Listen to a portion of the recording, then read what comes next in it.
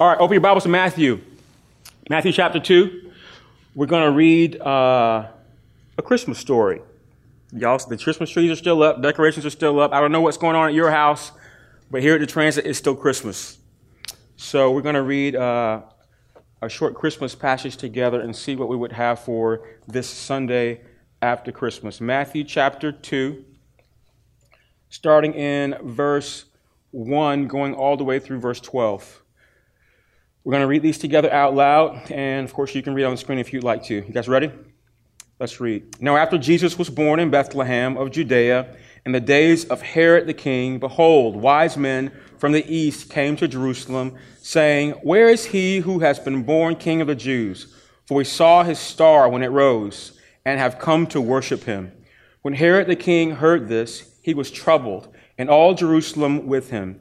And assembling all the chief priests and scribes of the people, he inquired of them where the Christ was to be born.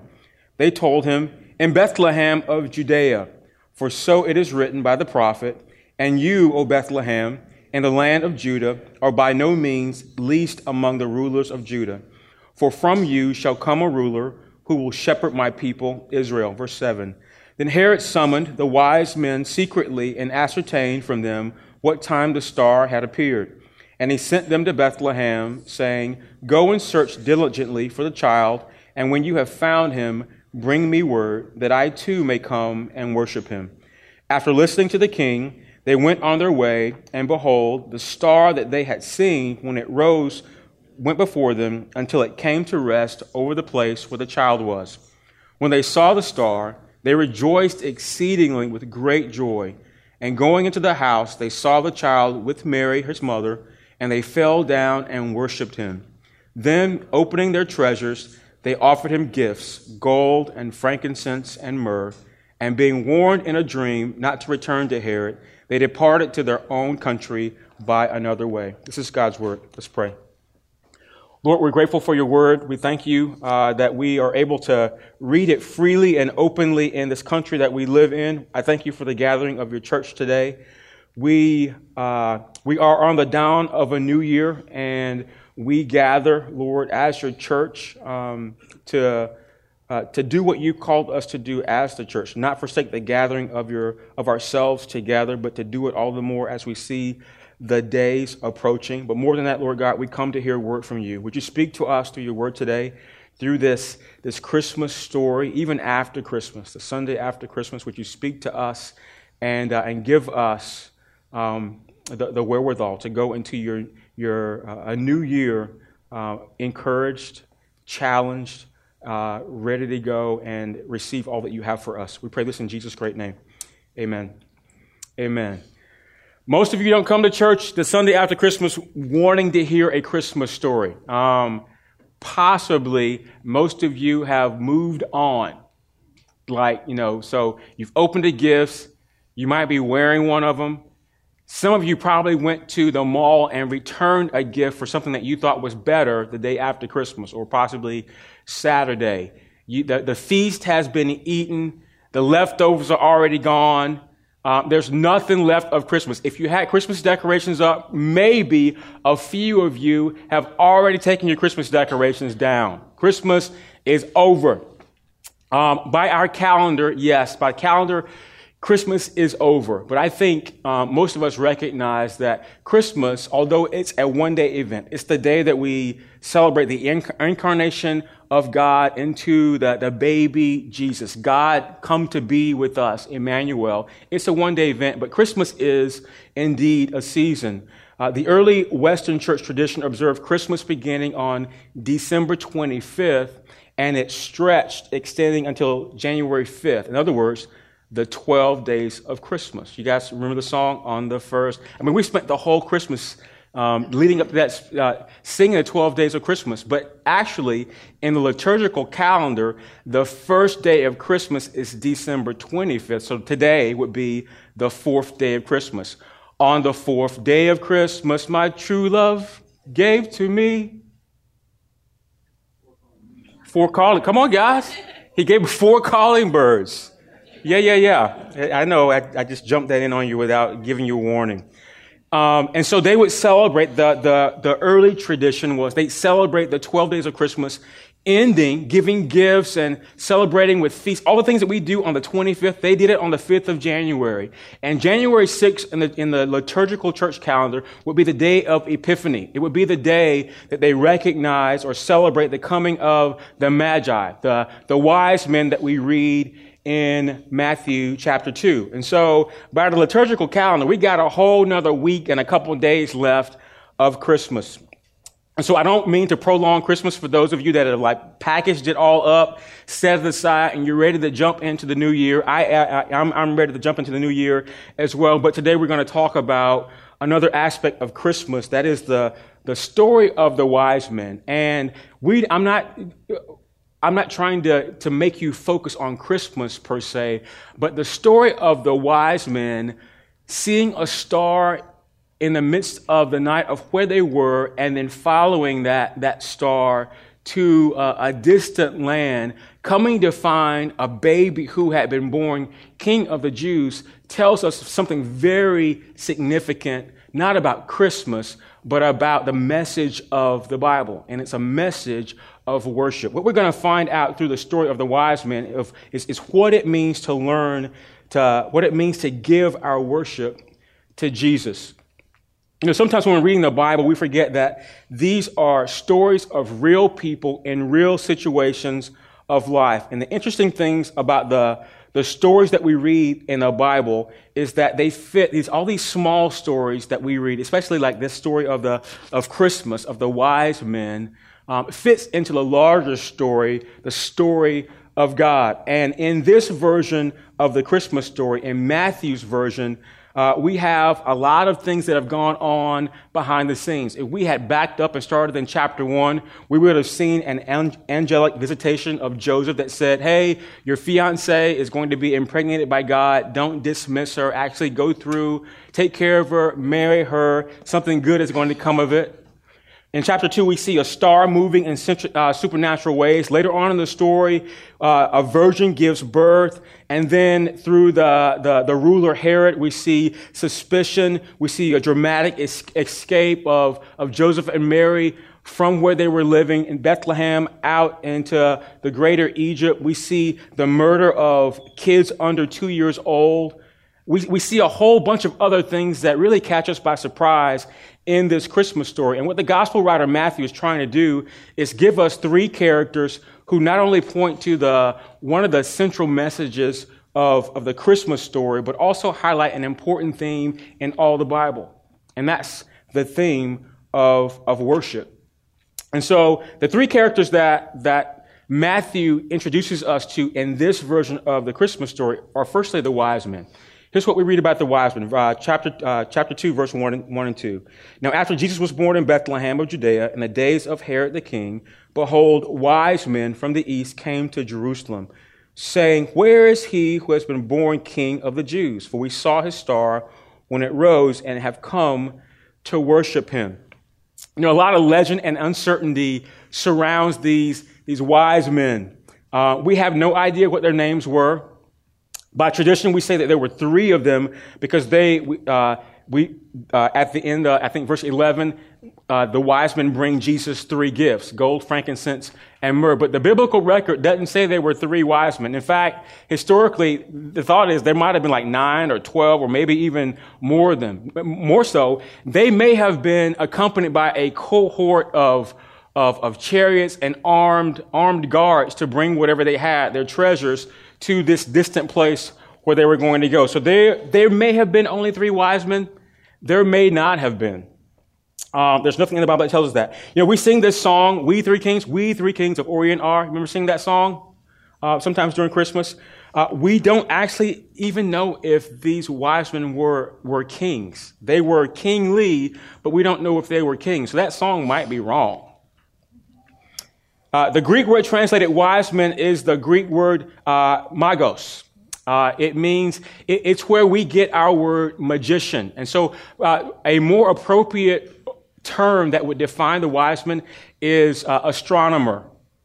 They were people who looked up at the stars and, sort of figured out what was going on in the world all above us. Historically, they wouldn't have been vagabonds just traveling around with nothing to do and no wealth to them. They would have been respected people in their communities. They would have been respected in terms of their knowledge of the arts, of astrology, what they could do with medicine, for the dreams that they received, and the ability to interpret dreams. These were pretty significant people. They weren't just ordinary people. They likely hailed from an area in the lower Mesopotamian basin, which means they came from an area around southern Iraq. The thought is that they were either from Babylonian, Persian, or maybe even Median descent. Another misunderstanding that we have about these wise men is we think that they came, and when they were giving baby Jesus these gifts of gold, frankincense, and myrrh, that they got there immediately. But the thing is, if they were coming from Babylon, Persia, or Media, they were traveling on foot or by camel or donkey over 1,200 miles. And of course, there's a lot the Bible doesn't tell us. We can speculate a whole bunch, but we don't know exactly when they got there, how they got there. But verse 11 or verse 10 or 11 tells us that they came and greeted Jesus in his house. Okay, and the word used for child in verse 11 or verse 10, verse 11 is a word that suggests Jesus wasn't a baby. He was at least a year old, possibly upwards of 18 months old. All right, so a lot of misconceptions about the wise men. There's a lot we don't know, but hopefully that helps you out, clarify a few things. That's the first character, or characters. The second character is Herod. We read about Herod throughout the New Testament. You can't really talk about Jesus without talking about Herod. He and his sons were the reigning powers over much of Jewish Israelite territory during Jesus' lifetime. This is what verse 3 says about Herod, verse 3 through 8. When Herod the king heard this, he was troubled, and all Jerusalem with him. And assembling all the chief priests and scribes of the people, he inquired of them where the Christ was to be born. They told him, in Bethlehem of Judea, for so it is written by the prophet. And this is the prophet Micah. And you, O Bethlehem, in the land of Judah, are by no means least among the rulers of Judah, for from you shall come a ruler who will shepherd my people Israel. Then Herod summoned the wise men secretly and ascertained from them what time the star had appeared. And he sent them to Bethlehem, saying, go and search diligently for the child, and when you have found him, bring me word that I too may come and worship him. So this is Herod the Great, and he was the political leader of Judea. He's technically a governor, but Herod would have been a king-like figure. He was a puppet king of the Romans. The Romans were occupiers of all of Israelite territory during this time frame in the first century. When you think of Herod, you got to think of all the worst dictators in the histories of our world that you've known about. I mean, Hitler, Saddam Hussein, Kim Jong-il. I mean, he was one of those who was harsh. He was oppressive. He was a paranoid leader. I mean, he was a mess of a leader. The first character that Matthew introduces us to are the wise men. The second character is Herod himself. And the third character is, unsuspectingly, it's the star. I mean, the star is possibly inanimate. It's a moving star. But it's a very important character in this Christmas story. And here's what the star represents. It represents the light of God. The star represents God revealing to us who he is, his guidance and his presence. So the star is important. So these three characters point us to one of the major themes in all the scriptures, and that's the theme of worship. One of my favorite authors is a former pastor, Presbyterian pastor, and now he's a conference speaker all over the world by the name of Paul Tripp. And Paul Tripp says that when we talk about worship, here's what typically comes to mind. We think of what we're doing today. Gathering here on a Sunday morning, we're going to break out our hymn books, or the musicians are going to crank themselves up. We may get dressed up in our best clothes. We're going to sing some songs, give some money, take notes during a sermon. But that's really not all that worship is. Worship is far more beyond that. Worship, according to the scriptures, is an ongoing captivation of the heart that overflows into your life to produce desires, word, and deed. That's what Paul Tripp says. I'm going to say that again. Worship, according to scripture, is an ongoing captivation of our heart that overflows into our lives to produce desires, all kind of desires, word, and deed. And this is the thing about worship. We all worship. Worship is our identity before it's our activity.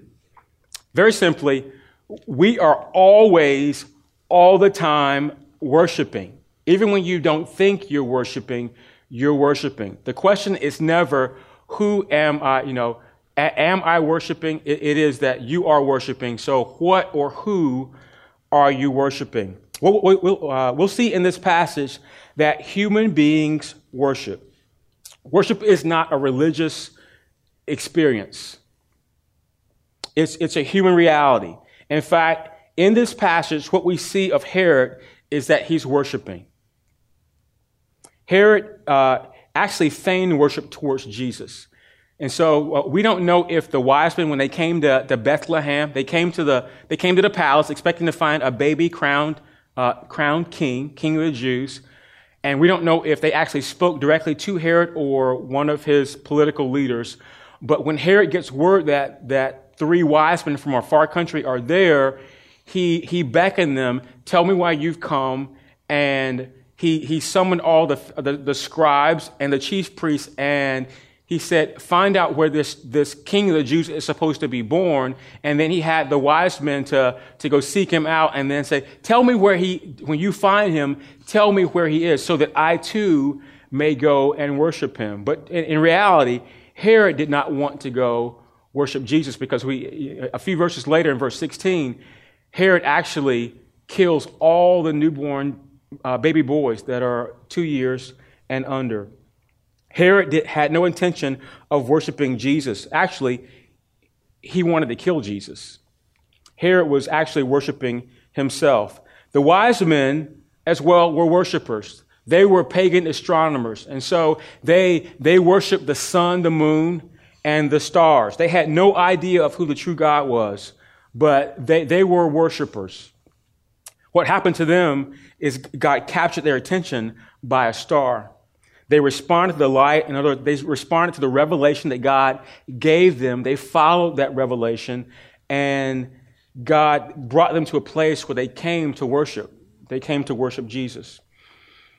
I guess in a sense, we could say that star is worshiping too. The psalmist says that all creation declares the glory of God. And so both animate and inanimate objects in our world are all worshiping their creator in some sense. And so the Bible, in a sense, is the history of our age-old struggle. And what's that age-old struggle? It's the object of our worship. We're always worshiping. The Bible teaches us that all of us have something that our affections are given to. All of us are motivated by something. We have an object of our worship. Romans 1 says that we are either going to worship the Creator as God or we'll worship creation as God. That means you'll worship another person for how they look or what they do for you or how they make you feel, or you may worship your money or your house or your kids, or you're going to worship the one true God. The question is never, do I worship? The question always is, what do I worship? Now, and it's hard. I would tell you, it's hard to discern what you're worshiping unless you do a little bit of introspection. Now, most of y'all are on vacation, right? Y'all still on vacation probably until after the new year. So no one wants to come to worship at church the Sunday after Christmas and have to think too hard. And so I'm not going to make you think too hard, but I am going to ask you some questions. All right? There won't be a test afterwards, but these are questions worth your time at some point as you begin a new year. And I want you to ponder on a few things, probing questions that ask you about the object of your worship. Here's the first one. What do you want more than anything? What do you believe will make you really, really, really happy?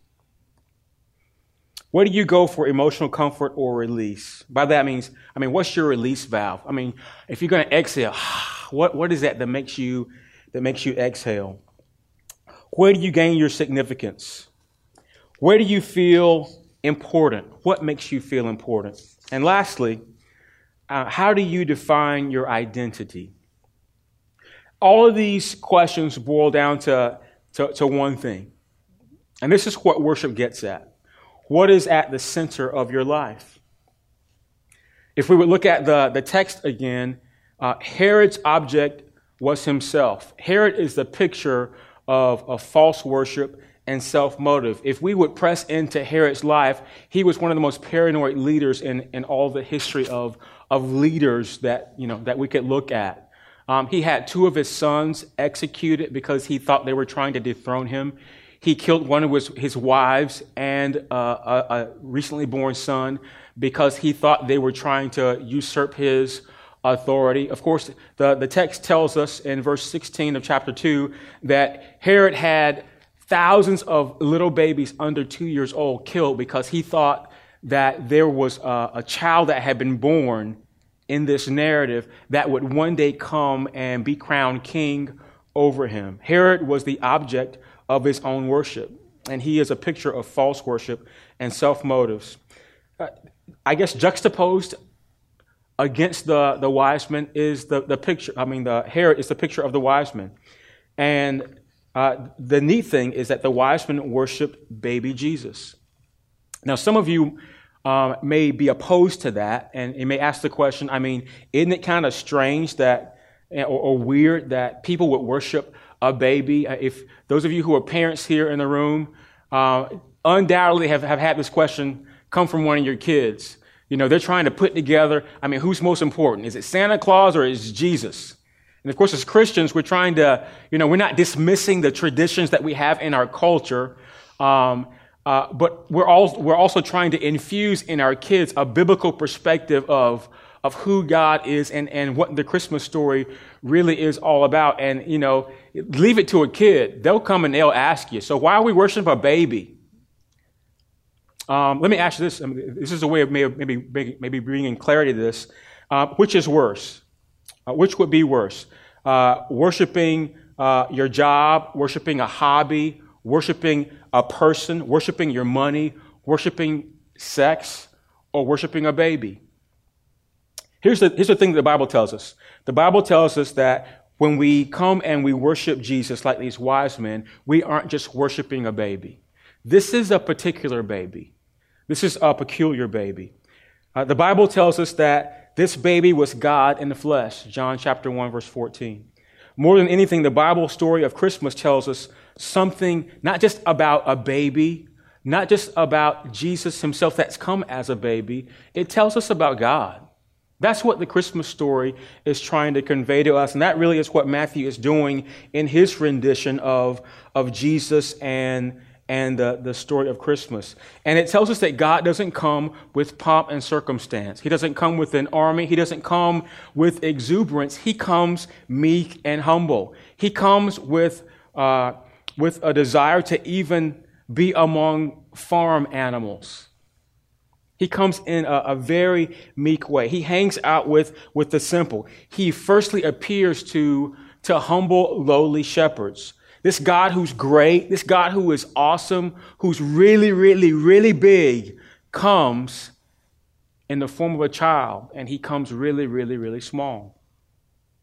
God condescends into our world, and unlike some people think, God doesn't come and just spin the world around, say hello to all of his creation, and then backs away. No, God comes, and as it were, he moves into our neighborhood. He becomes one of us. And this is why God becomes one of us. He becomes one of us to win our worship. Have you ever thought about that? God becomes like us to win our worship. He comes to cause us to see who it is that deserves our worship. He shows us what should be the object of our worship. And that's what the text is pointing to. The text gives us a clue as to who deserves our worship and who should be the object of our worship. Verse 10. When they saw the star, they rejoiced exceedingly with great joy. this is Matthew's way of exaggerating. He's giving us a quadruple word kind of experience of showing the joy, the natural joy that these shepherds had when the star reappeared that would lead them to this baby who would be born King of the Jews. He's saying, they didn't just have a little bit of joy. They didn't just have great joy. They had exceedingly great joy. I mean, they were joyous. I guess if I were just jumping up and down and as if I had won $1 million, that's the kind of joy that they were experiencing. He's trying to show us emphasis in regards to that.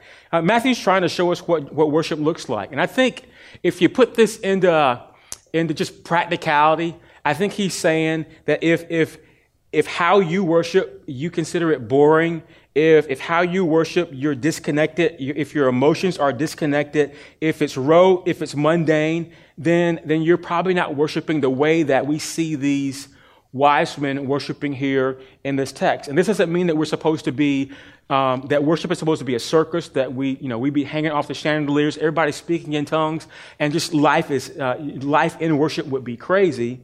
But I think he's telling us that there should be joy, and the wise men had joy. Verse 11, and going into the house, they saw the child with Mary, his mother, and they fell down and worshipped him.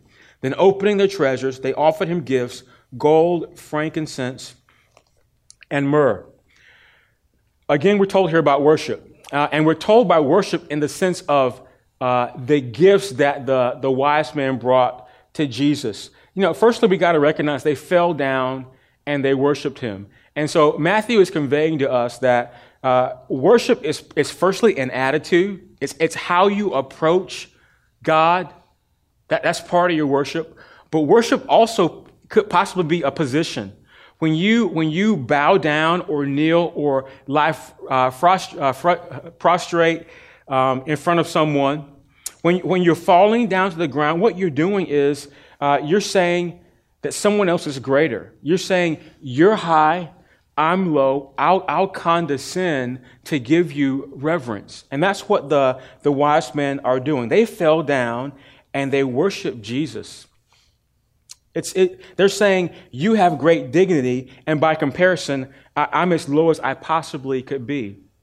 The part that I think is telling here is, you got to remember these wise men, they're pagans. They don't know God at all. At least, they don't know God in the sense of the true God. They are astrologers, and they think that there's something in the world around them that they see, the objects they see around them are the things that are worth worshiping. They have no idea of who the one true God is. And then what God does, very uniquely, is he shows them a star. He shows them the very thing that attracts them, that interests them. He comes into their world. In other words, he comes into their worldview to reveal who he is to people that doesn't know him. And that's a neat thing. They were into astrology, so God shows up with a star. And this is what the wise men did right here in this text. They responded to the light. The light of the star. They responded, in other words, to the revelation that God gave them of himself. And so if I were to give you steps in terms of, how do we give our worship to Jesus? This would be step one. Step one is simply responding to the light that God has given you. What do I mean by light? God reveals himself to us in various ways. And so would you pause and think about all the ways that God exposes himself, that God shows you a light in regards to who he is? How is God working in your life? What is he showing you? Do you feel that he's invited you into something that's bigger than you, bigger than your life? And I would tell you, in a sense, this is God's invitation. This is not only his invitation, inviting you into the worship of himself, but it's God pursuing you. And you should respond to that. So step one would be paying attention to the light, the way God has revealed himself to you. Step two would simply be, what did the wise men do when they came to Jesus? What did he do? What did they do? Verse 11. They gave him gifts. All right? They gave him 3 gifts. Verse 11 says they opened up their treasure, their bag of treasure, which says to me they brought a whole bunch of treasure, not knowing what they would happen upon. They were probably wealthy people. And they took out what would have been the best gifts when they came with joy and laid eyes on the one that the star was leading them to. And there's a lot of symbolism in these gifts that they brought. These gifts are actually prophetic. They were prophetic in a sense. The Old Testament frequently links gold as a gift that you would give to king. And so they gave baby Jesus, gold. Frankincense was used by priests as they performed services in the temple. Specifically, frankincense was a spice, an herb that was used in the most holy place, ministering to God with it. Myrrh, the last gift that they gave him, was one of the most valuable gum resins. And besides being used as a spice or for medicine, it was particularly used to embalm the dead. John chapter 19 says that when Joseph of Arimathea received Jesus, his corpse, they took him, they anointed him with spices and herbs. Among those was this spice, myrrh. And so here's what these gifts represent. The first gift recognized that Jesus was a human king. The second gift was an act of worship, recognizing that this young child was divine, that he actually was Emmanuel, God with us. And the third gift recognized that this baby Jesus, born to be king, was also born to die. And so the Magi opened up their gift of treasures, and they gave Jesus, they gave him the best gifts that they had. We don't know what else they had, but they gave him the best that they had. And here's how this relates to us. What do you think the best that you have is? If you had a bunch of gifts, like anything, think about all the things that you have. Your car, your house, your clothes, your wealth. And if you were like the wise men approaching the king of the universe, and you were going to bestow gifts on him, what gift would you bring? Like the little drum boy, I have no gift to bring. What gift would you bring? I would tell you that the best gift that you have is actually yourself. True worship says that we give God the best that we have, and the best that you have is yourself. And so worship is responding to God's invitation. Worship is giving God our best, which is always yourself. Whether you consider yourself a Christian or perhaps you're in this room today and you're far from God in every sense, the worship issue is always the same for all of us. Who has control of your life? Who receives your passion? Who gets your best? Who do you worship? And I think about that, and I'm challenged because I know oftentimes, because of selfishness, I don't always give God my best. Think about it this way. The people that are closest to us, oftentimes we don't give them our best. And your best is always you. We hold back our time. We hold back our love. We hold back the ways that we could give, that we could be present with the people in our lives. And I'm challenged by that all the time. And what we're learning from the wise men is that the best thing that you can give to anybody, especially God, is yourself. The best worship that you can give to Jesus, not just at Christmas time, but for the rest of your life, every day that you wake up, is to give him you. Church Father Augustine said this. He says, our loves have been disordered. And what he meant by that is, we can worship and be distracted from the one true God. We can worship and not even know what we're worshiping or why. I think that was Herod's issue. That was the wise men's issue before they met Jesus. They were worshiping things that weren't worthy of worship. And the reason why the Bible tells us is that we can worship and our worship be distorted is because of the age-old problem with the world, and that's a problem of sin.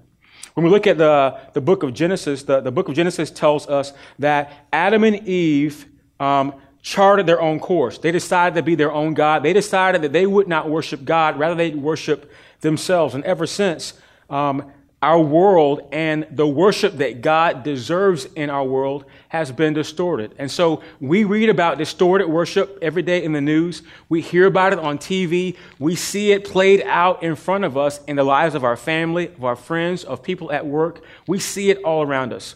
Worship that's distorted because of sin. And really, that's why God sent Jesus. God sent Jesus to do what we could not do. Jesus died the death that we deserve. He lived a life that we couldn't live, died a death that we deserve to die because of our sin. And the good news, not just of Christmas, but of every day that you wake up, is that God raised Jesus from the dead. And he has overcome your enemy, sin, death, hell, and the grave. And that's what Christianity is all about. I mean, that's the true story of the Bible. That's why we give our worship to Jesus, because Jesus deserves our worship. And so, I know, did this feel like a Christmas message? Kinda. It's still Christmas. This is the fourth day of Christmas. Y'all know that. But what I want to encourage you is before you push Christmas aside and jump into your new year, even if you've already done that, this is our opportunity as we close out 2014 and head into a new year. And the opportunity is this, to get to know the God of the universe and to worship him. And we do that responding to the light, respond to the revelation that God is giving you of himself. Well, I mean, how is God revealing himself to you? What is he saying to you? And then, like the three wise men, like the wise men, I don't know how many they were. We give him our best. And your best is always you. Give Jesus yourself. Let's pray. Father, you are great, holy. We love you. We adore you. And we thank you for opportunities to worship. And we close out our last Christmas, last gathering of the year as a church, looking forward to a new year, but not without thanking you for all that you've done in this assembly, in our community, in our world, in our individual lives in 2014. Lord, we confess that oftentimes our worship has been distorted. We are people that get distracted from what should be the object of our worship. We do that because of the sin in our life. We do that because of the sin in our world, and we pray that you forgive us. Lord, help us to follow the light that you provide, to see the light that's given to us, like the wise men following that supernatural star that appeared and was so mesmerizing to them that they would travel over 1,200 miles to come to a land far away from them and worship, look for and then worship the one who's born King of the Jews. And the neat thing for us is the King of the Jews is still here, but he is no longer simply the King of the Jews, because as Matthew's gospel unfolds for us, Jesus has come for the nations. He's come for people like us, Gentiles and Jews alike. And so, Lord, today, as we conclude this year and jump into 2015, as a people, we choose to follow your light, to follow the star. And Lord God, we give you gifts. We give you worship. We adore you. But mostly, simply, we just give you ourselves.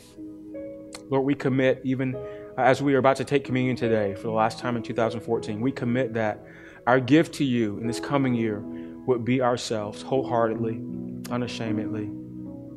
Would you receive us? We pray this in your great name. And everyone said amen and amen.